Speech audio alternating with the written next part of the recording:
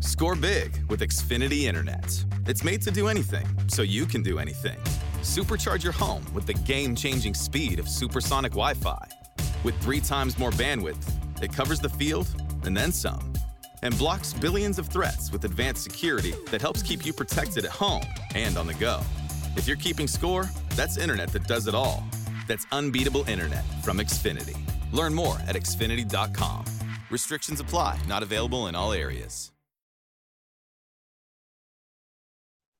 All right, let's go ahead and bring in our own Cole Young now. And Cole, it's we're starting to get close to district seedings, and as we go into these final 3 weeks, and we look at the small schools, I think the first thing I want to talk about is Center over Harrisonville last week. That's a Harrisonville team that's getting better. Center didn't have any problems there. No, that was a team. I think what we saw there was, I was kind of following along. It seemed like one of those games where Harrisonville kind of stuck around with them a little bit, but then Center kind of turned the knob on and, off they went. And I think, looking at Center, they're a team that this is kind of one of those weeks, and it's kind of a theme a little bit for a lot of these teams. Like, I don't want to say it's a chance for them to kind of see really where they're at because, Center's played a lot of good teams. Odessa's still a good football team. Yeah, they're well coached. A good measuring stick for them to see where they're at. Cole, when I look at Class 4, 3, 2, and 1, it's kind of amazing to me. There's a multiple number of teams, 8 or 9 teams that are 6-0 after 6 weeks. It's amazing. Yeah, and there's a ton that are just kind of like floating below the top 10 rankings even, right? And I think part of that tells you, some teams have scheduled some wins. There's no denying that, right? And I think, we'll see in a battle of unbeatens this week with Lafayette County and Knob Noster, 2 teams that are 6-0, but I think it's a little bit of a gap there. But yeah, we're kind of going to start to see those things shake out though. I think about the KCI where eventually Mid-Buck and East Buck are running into each other.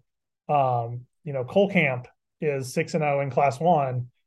They're going to start playing the tougher part of that conference like that. And, I think if you look at Class 2, that's an interesting class to me. We always talked about Class 3 kind of being that really, really good class. I feel like this year Class 2 is that class we're looking at that says, holy cow, there's a lot of talent 1 through like 6 or 7 teams really that are really, really good. Well, you bring up hats off to Knob Noster and Coach Franklin, first off. and I was kind of texting with Joe Andrews, who covers him down there. They've gotten their program to the point where they can win those games. Right. Some teams that they scheduled some teams that they should beat, and they're winning those games. And you're right. They're going to run into Holden, Lafayette County, and Richmond these last 3 weeks, and there's a good chance they'll be 6-3. Kind of like the Kansas schedule in the sense of they're 5-0 right now. They could easily be 5-7